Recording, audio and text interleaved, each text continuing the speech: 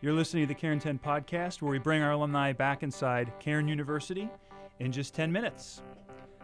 Mike Vogel is our special guest today. He's had dozens of roles, both starring and supporting in many, many films like The Help, Cloverfield, She's Out of My League, and The Case for Christ, and numerous TV series such as The Dome, Pan Am, and the most recent series, which just concluded his first season on NBC, The Brave, in which he plays a lead role as Adam Dalton, aside Anne Heche and his other fellow actors. Mike attended Cairn for just 1 year, from 1998 to 1999, before pursuing his career as an actor, but he has been kind enough to spend a day with us here just outside of Philly, where he has deep roots and affections. Mike, thanks for joining us, not only on the podcast, but for the whole day. Absolutely. Thanks for having me. It's been great. Your real-life roots to this area are a part of your character's role, it seems, from watching in The Brave. I was really excited to talk to you about this question, having seen some of the show. Adam Dalton says he's from Pennsylvania, and if I can issue a spoiler alert here for one part, in one episode, his ability to detect what cows in the background sound like. Sheep. Yeah, it was sheep. Oh, that sheep. Was a sheep. Oh, okay. Good. It's apparently, yes. Apparently in Bradford County, that's what I do, is listen to sheep. But yeah. Well, so I was interested because this area is, your original home. It's fair to say, right? Mm-hmm. Just outside the Philadelphia area. Was that something that you asked for to be written into the role, that your character was from this area, or how does that kind of come together technically? Yeah, no, I mean, that was surprisingly when I met with the showrunner, Dean Georgaris. He's like, when I wrote this, I always saw this guy from like some mountain town in middle Pennsylvania or something like that. And he's like, it's just so funny that it's you. So that was just a bit of providence ahead of the time. And we didn't lean too heavily on it, but it's always fun when you get to do something that isn't far from what you've known, and that throws a nod back to your hometown. It was a cool, serendipitous little development. And several of your food selections when you flew into town were heavily influenced by this area, right?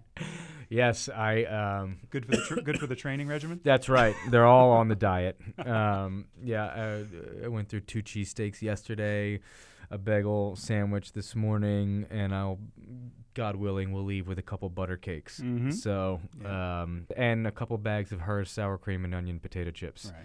All the fine delicacies. That's right. That I'll give to my kids, and that I might partake in once in a while. Yeah, that's great. Well, you've talked a lot today. You and I have talked even a little bit in past conversations about your passion for Christians being out in the professional world and doing so with excellence, including the world of acting. So why is that so important to you, and why is that your passion? I remember sitting in Saving Private Ryan with my grandfather before he passed away. It was the last film that I saw with him before he died. I sat next to him as he literally bobbed and weaved in his seat during the first 10 minutes of the film. And I remember during that time, so many veterans were having to to check back into VA hospitals and everything because they were having flashbacks, and it was so vivid that it produced this visceral reaction in them. And I think at that moment I was like, I have to be involved in whatever can do that, whatever can elicit that kind of change in someone, that have that effect on someone. Making a difference that way. I think we're visual people, and there's a way into people through story, but certainly through visual story. It's something that we've been acting things out for generations upon generations upon generations, and minstrels and performers have been the feather in a king's cap for so long, because there's something soothing and important about and medicinal about entertainment. Being excellent in it is just something that I think that is demanded of us. Mm-hmm. And not that I don't hold myself in that category, but I sure am trying, and sure I'm working every day to make sure I get there. Do you think as Christians we have almost a higher accountability to be excellent? Yes, but I always hate looking at it in those terms of you have to do this, but there's no reason why you shouldn't. There's no reason why you shouldn't aim for this thing, because I do feel that it is in our nature, because it's in God's nature to create, and there's been so many times where I get stuck in a scene, or I don't know where to go with something. I don't know how to find my way around it, where I'll just stop and say, I don't know where to go with this one on set today. Help me. And, you find it. You get there. And it may be great. It may just work, but it works. And if there's anything I feel safe taking to God, it's that. Your series on NBC seems to be doing well, and it seems likely, hopefully, you'll be picked up for a second season. Can you give us a little inside info on the challenges and the competition when it comes to ratings and viewership and the analytics, and in terms of how that's tracked and why it makes things pretty difficult and competitive? Yeah, in network television, your salary is paid by advertisers who fund the commercials that come in between the airing of your show. And so the amount of numbers, and specifically even within those numbers, the demographic, the 18 to 49, they call it the key demographic. They're the people that spend the money. And that demographic has to be at a certain benchmark that's satisfactory to the advertisers and the network in order to keep what keeps a show on the air. But it's further complicated with how people watch entertainment today. They consume on iPads and iPhones and mobile devices. And so the format of shows have gone from 24 episodes a year to 18 to 13 to 10 to 7, because our attention spans have shrunk. Shows don't get the same numbers that they used to get. Even the most successful show today would be considered a bomb a decade ago, when ER was getting 40 million viewers a week. And now 16 million viewers a week is knocking it out of the park. So everything has changed, and I think everyone's in this in-between stage of just trying to see how it all breaks, where it all goes from here.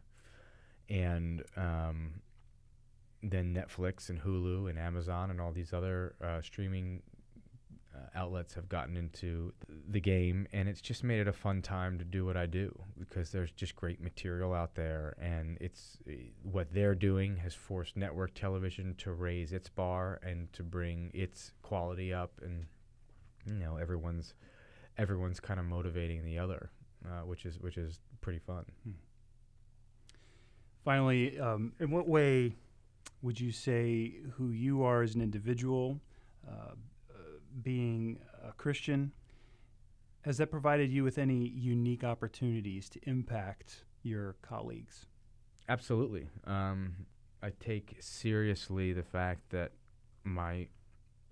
God will take care of the work if I am obedient to the mission within the work.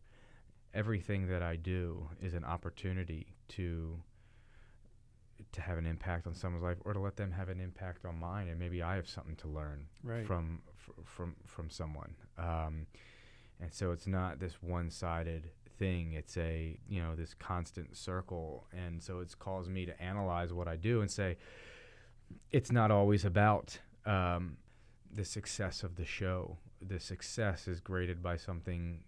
I grade it on a scale far different from that. God willing, I'm able to keep doing this and to do what I love for a long time. But if not, then I know that there's a different mission, there's a different thing, and He's shown me enough at this point to trust that He's got fun for me at every step of the game.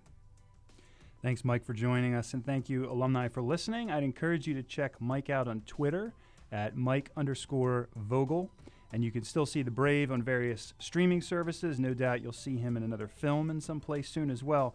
In the meantime, stick around to hear a bit about Mike's perspective on his brief time at Cairn and a bit more off-the-cuff conversation.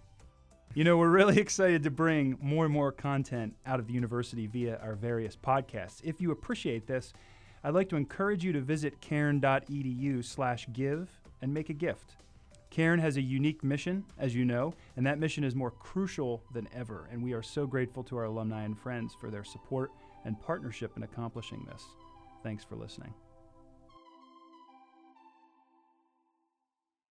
Is there a takeaway from your time here that that made this place significant in your life in any capacity, even if it was because you were here for just a year, you commuted here, and then you left? But is there something in particular about this place and your time here that you would say had a real impact on you? Well, yeah, it was. My time at PCB was instrumental in my life because spiritually I was in a really weird place of, questioning everything. And it's that time you go through in your life where you have to either take the faith of your fathers or go a different direction. And, where I felt God challenged me and said, go back into the Bible and let me show you who I am.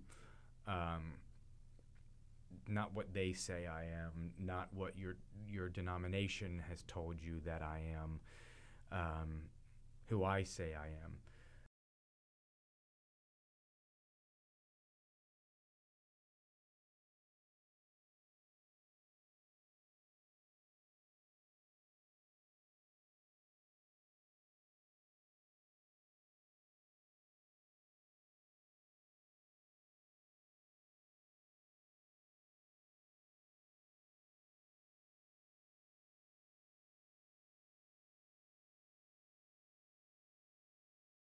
I left right as I was getting tumbled and tossed in the waves. I never at least saw it through to that other side where you start to reconcile everything. And I got to do all that on my own.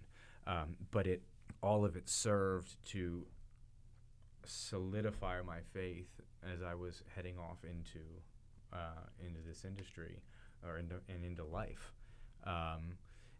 knowing why I was who I was and how I was because of my time here. So it was great. Yeah.